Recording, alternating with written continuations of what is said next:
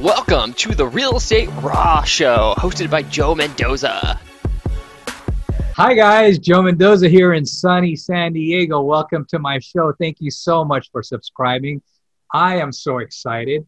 I have an amazing individual who's an author, who's an investor, who transitioned from single family to multifamily and still doing investing part-time, but it's a win-win-win all the way around from Brentwood, California. Welcome to the show, Derek Clifford. How are you? Joe, I'm doing great. Thank you so much for having me on the show. It's an honor to be here. Thank you so much for taking the time, especially so you're so busy and so successful. Oh my goodness, we got a lot to talk about.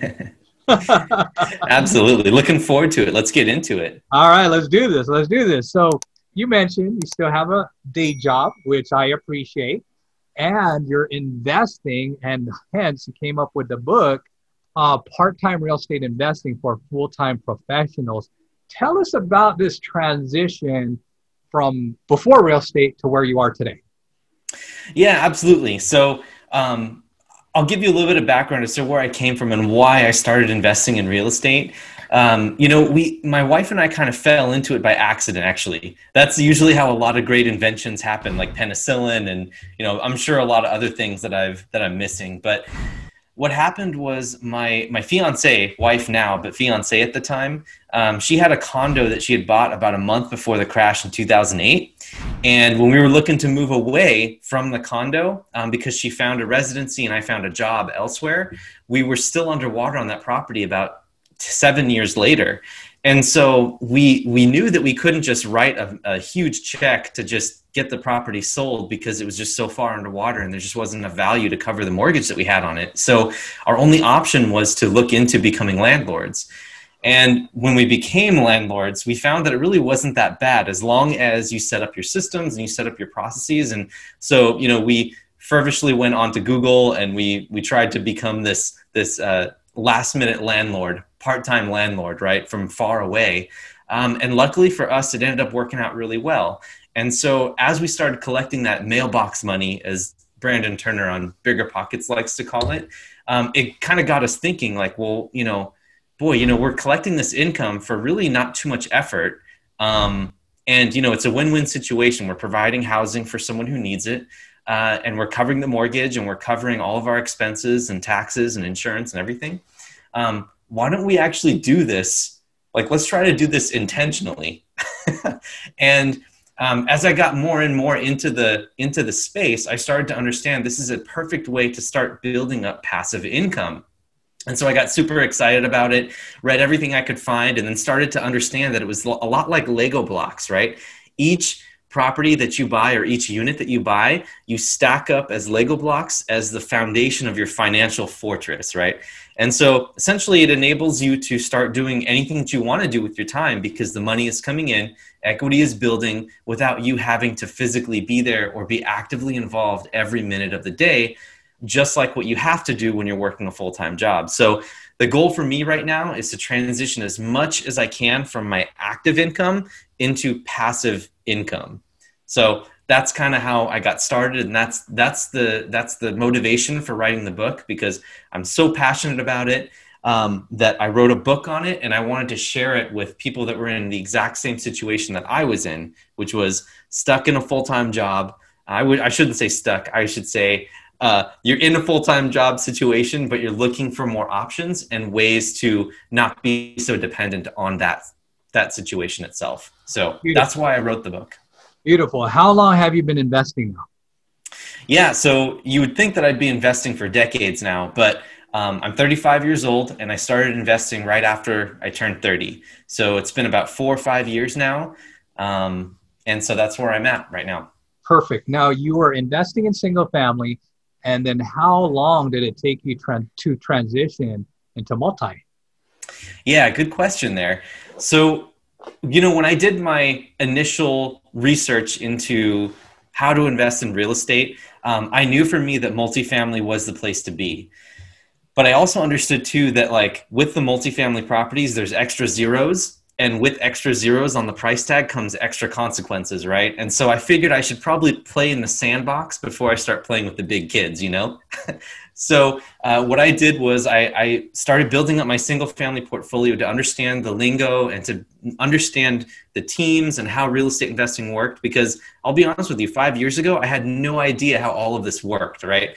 All I knew, which I had been experienced up to the time, was how to buy a house for your own personal residence, which was you have an agent kind of walk you through everything, and you do what they tell you to do, and you trust their judgment, and there's a little bit of back and forth, but that's what it is. But with investing, everything is a little bit more intentional. And so I knew that multifamily was my goal. So what I did was I bought as much single families as I could up until Fannie Mae maxed me out at 10 mortgages. So I couldn't do more than 10. So I got 10 properties under my belt and started operating them like a multifamily, like a portfolio. And while I was working that out and actually getting ready to make the leap into multifamily space, into like a 16 or a 32 or a 60 unit, that gave me time to build my equity and my experience and my team, maintaining my 10 doors and then jumping up. So it was all part of this bigger plan that I had kind of put together once I started intentionally going after real estate as an investment. Perfect. Now, the single family, as you were acquiring them, were you independent or you started JVing, doing syndications? What was kind of your strategy? So when I first started out, and actually even to this day, for the most point, it was all me. I had no other partners. It was just me and my wife trying to figure out how to make the single families work. And honestly, I had no other way. I didn't know any other way. And looking back, I'm pretty sure that I'm the type of person that if I had tried to do that with other people in starting out, I may not have felt comfortable, because now I'm starting to play with other people's money right up front at the beginning. And I'm trying to even test whether or not this is a viable business idea. And so I didn't quite trust myself enough to let other people into the world because I might lose their money for them. So I was willing to learn and cut my own teeth with my own dollars first before I started looping people in. So long-winded answer to your question, but yes, I started first with my own money and my own ownership. Got it. And then fast forward today, you're doing syndication, JV? Is that what you're doing? Correct. So my first 18-unit multiplex is a JV with a couple other investors. So it's just me and 3 other guys who have this 18-unit multiplex in Indy. And now I'm looking to do a syndication on a 60-unit right now. So Beautiful. I like it. That's a great transition. Yeah. And a lot of respect, because it's one of those things where, like, when you start going for syndications and JV, there's a lot of trust, where you burn one person. I mean, one person will spoil the whole batch of potential investors that you're going to be dealing with in the future. So good respect for you. I'm glad you shared that with the audience, because some people, they go right into multifamily and syndication without not knowing or knowing some of the basics and the potential liabilities and risks there are when you go into syndication and JV. So good for you. Absolutely. I will also add to that, Joe, everything you said is 100% on. I would say that in this current economic environment right now, I don't know when your audience is listening to this, but it's September of 2020, and inventory is very tight, but we're also in a very risky financial global situation at this point with COVID and with all of the financial stimulus circulating around. And so there is a lot of people, a lot of sophisticated investors who are multifamily investors who are sophisticated enough to know that there's people that don't know what they're doing, and then they'll sell at top dollar to the people that don't know what they're doing, that will overpay. And then they'll turn around and they'll reinvest and buy properties that do make sense, and they'll end up doubling their portfolio size in this economic environment. So please, for your listeners, do not be that individual who gets taken advantage of by a sophisticated investor, someone who's been doing it lots of time and overpay for a property. So please understand the basics yourself before you start bringing in other people into it. I love it. Thank you so much for sharing that. So with that said, Derek, you do a lot of investing, I believe, out of state, correct? Yes, sir. What are some of the key performance indicators, or what are your buy criteria when looking at these assets out of state? Yes, good question. So single family and multifamily is a little bit different because of the way the properties are valued and also because of, the equity structures and the ownership, right? But for single families, I do like to look for at least positive cash flow. That's really important for me. And if it's not cash flowing at least $100 to $150 per door, so if you're buying, single families to fourplexes, I like to see that there. And so, $150, that's after your expenses, including, a vacancy and a CapEx factor, and also with your financing built in. That's very important. So as long as it's cash flowing that much money, then there's really no limit to how much you can scale. So that's my primary criteria. The other thing I look for is cap rate. It's not as important, but I do look for somewhere, in the 7 to 9 realm right now, which means that I'm mostly targeting Midwest properties or in areas where properties are cheaper for the rents that you get. So those are my two main criteria for single families. For multifamily, it's more focused on the investor and the property itself. So what I'm looking for is what most people are looking for, which is B, C-class neighborhoods and properties. And the property itself and the investment has to have a value add component to it. Not a huge value add, but you've got to be able to do something with the property to make it more attractive so that you can resale it later. And that's where all of the forced appreciation comes in, and that's with all the good stuff that you get when you look for apartment buildings. So bottom line, I'm looking for 8% at least cash on cash return, average for the entire investment, but also especially in the first year. That's the main thing. And then IRR, or internal rates of return, at least above 15%. So usually 17 to 20% is what I'm finding right now. And believe it or not, those are very hard things to find, but that's where we're at. Perfect. Yeah. Do you care about debt service coverage ratio or gross rent multiplier? Yeah, so debt service coverage ratio is something I always look for, because if it's too low, you're not going to get a loan, and it's not going to happen. So I like to shoot for, most banks like to see 1.25 on the DSCR, but I'm usually looking for somewhere around the 1.4, 1.5 at acquisition as is. So that already is really hard, and I like to kind of bump that up to around, I'd say 1.8 to 2 if I can in the first couple of years. Perfect. And then one other thing too that I do, Joe, with my syndications, I got this from one of my fellow podmates who's also been doing syndications for a while, and I meet with him once every 2 weeks, and him and some other guys, we kind of mastermind each week. His structure is very unique. He does it so that when the investors participate in a syndication, all of the investors are prioritized with cash flow. So basically, the managers or the people who are running the syndication collect zero cash flow until all the investors are at least paid back the capital that they put into the property. So usually what that means is we'll put in some bridge debt, like in the first couple of years, get the property stabilized, and then we're going to refinance it and then pay all of the investors back at least the money that they put in, so that from that point forward, everything is just profit to them and they're holding on to the equity. So that way we try to get the investors back all of their capital so they can go invest in gold or other properties or whatever else they want to do with this crazy economic situation, right? And then, everything that they get from there on out is just icing on the cake. So do you promise a preferred return of like 8%, 6%? Yes. You could break it out that way. I just like to say, look, every dollar that comes in is going to come in, and usually it's between 8 to 10%, which is it matches the cash on cash return because it's all going to the investor. So whatever that is, and whatever the underwriting pencils out to, I'll peg that pref or that preferred return at that cash on cash return at the underwriting phase.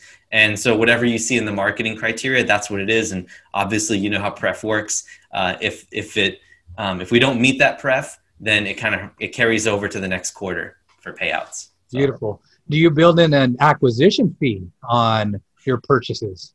I do, yes. And there's a lot of reasons for that. I'm sure you've had guests on there that have done that everyone does it, but the reason for that is that we put in a lot of time and energy in the inspections. We have to pay for the environmental, the physical inspections, the earnest money goes in too. That comes all from us as well as the utility deposits. Like getting all that arranged and getting all that situated makes it viable for us to continue to look for properties and underwrite.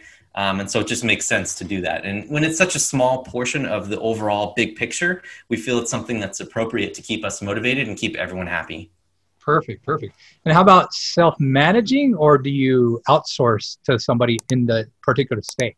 Yes. So thanks for asking. This is such a great question. It's really important that we have boots on the ground wherever we're investing, because I'm here in California. And so, I'm putting all the details together of the property, how it's going to work, what the financing is going to be, what vendors we're going to use. But I have boots on the ground contacts who are owner investors as well on the management side with me. And they will be managing the manager because they literally drive past the property every day. So that's what's important. So we will have third-party management there, but we've established some great partnerships among me and my boots on the ground contact with that particular property manager. So it's like we've been doing business with them already for like 4 or 5 years. So we really trust who we have out there. And then we've also got the personal aspect of owners being there on the property, being able to drive by and look at things and manage the manager as that extra layer. Perfect. Now, on the make ready, what do you build in on your cost for the rehab to make ready? Yeah, that really depends on what the property needs, right? In this particular property that we're looking at, this 60 unit right now in September and October of 2020, we're looking at most likely curb appeal. It's just a really good bones building that's been really well maintained. And so we look to see how we can stretch the dollars to make them go the furthest. So usually that means working on the exterior, right? Fixing the lighting or paint, some common areas or landscaping. That's kind of the low-hanging fruit.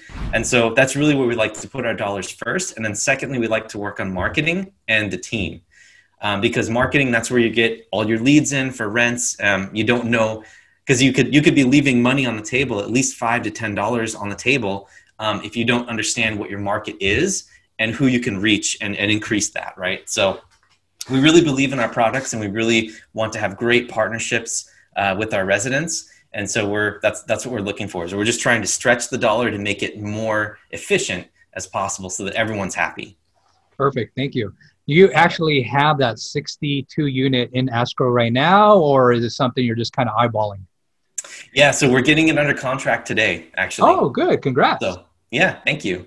Lots of work and back and forth, and we actually we kind of negotiated a price reduction as well. They wanted something too high, and we got through it and said it might work, but then we kind of backed out to kind of show them that we really meant what we said, and then they finally came back to us and started to make it more attractive for us. Well, what do you like most about the project?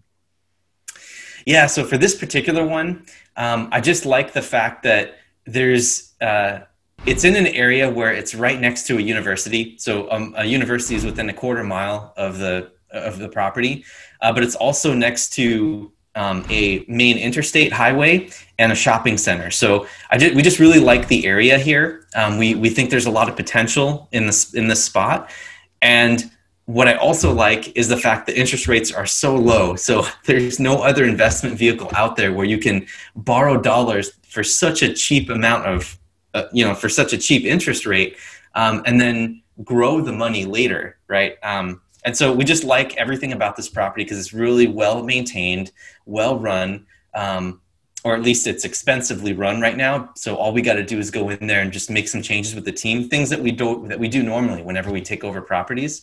And so it just fits really well into our strength set. So that's what we like about it. Thank you, Derek. Let's talk about your book. Your time management must be incredible. Do you touch up a little bit about that in your book? I do. Yes. Thank you for asking.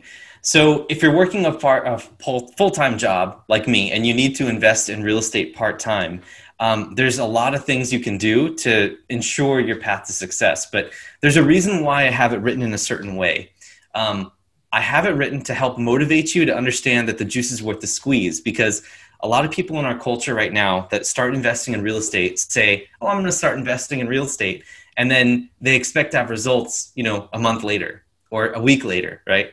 And that's just simply that's just not feasible, right? Like, in order for you to be a successful real estate investor, it takes tenacity, and you have to understand why you're doing it. And you need to, if you're married or if you have a partner, you need to have them looped in too, because it affects everything, right? So I kind of start with that back end and say, okay, here's what you're going to expect. Here's why you should do it. Here's things that might come as a challenge that you need to be able to be ready to handle. And then I get into the blueprint of how you do it, like how you start building one step at a time. And as you mentioned, time blocking is one of those things that happens after you've finished with your motivation and you understand what you need to do and how to do it and why to do it and getting your partner on board and all those things.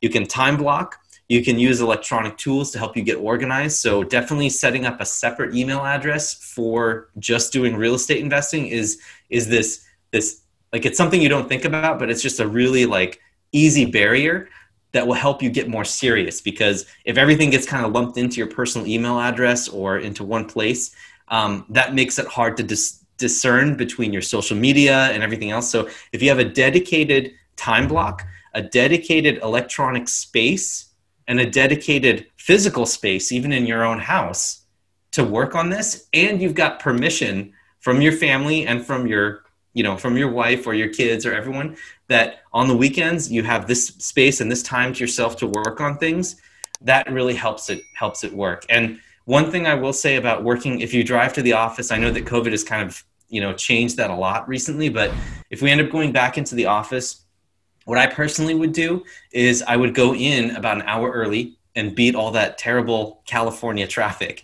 Get in an hour early, and then that would be my time from 7 to 8 a.m. in the morning. That would be my focus time. And that worked well for me because that's also when I was really sharp. My brain was really working well. So understanding my why to get myself up at 5 a.m., to take care of all the stuff that I need to do and get out the door by 6:30 and get into the office at 7. And then eventually that becomes routine. And you can do some other things too. Like you can post little reminders on your bathroom mirror that says, I'm a real estate investor. Or you can post date a check to yourself for $1 million that says, in 2024 or something, I'm be able to cash this check. Or, those types of things you can do to kind of get yourself on autopilot to help motivate you and fuel that consistency that will eventually lead to success in investing in real estate. Wow, those are some great nuggets, Derek. Thank you so much. Sure. What would people be doing in that 1 hour in the morning? What would they be doing? Yeah, great question. So it just depends on where you're at, right? Like when I first got started, it was listening to material. It was listening to podcasts. It was taking notes. It was reading books, right? And I would literally bring those into the office. And so if you have a routine, if you have that hour, right, to yourself where you've got that space, then you know what's best for you. And so there's plenty of books out there on time management and, systems control on how to do what, but as long as you create that space for yourself, both physically and time wise, then you can create a plan for yourself. And that's kind of what I allude to in my book as well. As I came up with because I'm a project manager for my day job, I actually had like a Gantt chart that shows, okay, in the first month I'm going to read. And then after that, I'm going to start reaching out to brokers. And I actually have that broken out in the book as to what kinds of things to expect from knowing nothing to getting your first equity or getting your first door out of state, how that all works and what are the activities in between. Wow, that is so cool that you used your regular day job to apply to the real estate, and you got that edge for being a project manager because you're very methodical, I'm sure. Absolutely. You got to be. That's great. That's great. You mentioned brokers. Is that your primary deal source, or do you do letters or look on LoopNet? How are you deal sourcing?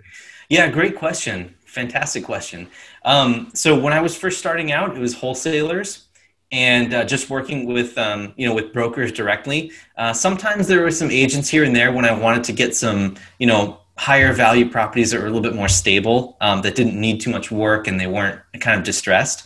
But for the beginning, mostly in the beginning, I was doing distressed property. So it was wholesalers and offline lists and stuff like that that you can sign up for. And then phone, just dialing people. When it comes to buying multifamily now, I did a little stint and I tried to go direct to sellers, but it's because of the legal things, like there's LLCs, and then sometimes the owner of the LLC isn't the owner of the building, and it just depends on like what's listed on the public websites for the LLC owners and stuff like that. So it was very hard to go direct to owners. So now what I'm doing is I'm talking directly with other investors who either own buildings or they know people that own the buildings, or I work with brokers. But I would say most of the time it's probably 90% brokers, and just building relationships with them, showing them what we do, making sure that they know what our buying criteria is, and following up and doing what you said you're going to do. That's what brokers look for, because a dime a dozen, so many people just like me, right, call them and say, hey, what have you got for me? And then never call them back or never give them any feedback once they do actually trust you and give you a chance to look at something. So it's really important to me to build the relationships with those brokers. And that's how I find most of the properties now. Wow, that's a great tip. Again, Derek, I love it. Now, is there any particular systems or CRMs that you have to help you run your business efficiently? Yes, thank you for asking. Another good question, Joe. I use ActiveCampaign. It's an amazing tool. It helps me with automation, and I would say that right now it's very powerful, and I'm not even scratching the surface of what I can do with it. But so far, I'm really loving my experience with that, and that's what I've been using. Otherwise, like I have personal contacts that I've built out over the years from working with people, in the office. And so a simple list will do as well, just a simple chain. Okay. All right, great. And how often do you stay in contact with brokers? Are you keeping them on your mail list or email list? Yeah, as far as brokers go, like I try to call back once every 2 weeks, just to say, hey, how you doing? I actually take notes too when I'm talking with them to try to stay as organized as I can, so that when I talk with them, I can say, hey, how's your daughter doing? Or, did your son finish the graduation ceremony? I can do those types of things, right? And that adds a personal edge to it. It takes a little bit of effort to do. But if you systematize that and you break it out to say, okay, I'm going to do broker contacts for 20 to 30 minutes per day in my hour, if that's what is important to you, then that's what you do. So I generally try to target, one repeat contacts every 2 to 3 weeks with the brokers, if there's nothing going on, right? If I'm working with one on a deal, then obviously I'm talking with them a lot more frequently. Wow, Derek, you shared so much. We really, really appreciate it. Best way to reach you, anything you're promoting, please feel free to share. Yeah, sure. Thanks, Joe, for giving me the space. So the best way to find out about what's happening in my world is to go to my website. It's at elevateequity.org. I also have a public Facebook group that you can sign up for. It's just a few questions there. And then also get the book. I have the book right here. So please just go ahead and go find it on Amazon. And then an audiobook is coming out as well. I recorded it myself and read it out. So, but yeah, those are the best ways to reach me. And I'm here to help. If anyone has any questions on both the single family or the multifamily side, or just on the mindset side, or, how to work with your spouse, or, why even do this, or like, what does it look like? That's what I'm here for. So just go up to my website. There's a link there where you can sign up for a 15-minute consult with me. And you can just talk to me there, and we'll figure out a way to get you started and off into the races. Sweet. What was the Facebook group name? I think it's just called Elevate Equity Tribe, I think. So it's pretty easy. Awesome. Well, thank you so much again, Derek. Really, really appreciate your time, your contribution. Guys, subscribe, like, comment below. Really, really appreciate it, Derek. Thank you so much. It's been great to be here. Thank you. Our company is not responsible for the success or failure of your business decisions relating to any information presented by our company or our company programs, products, and/or services.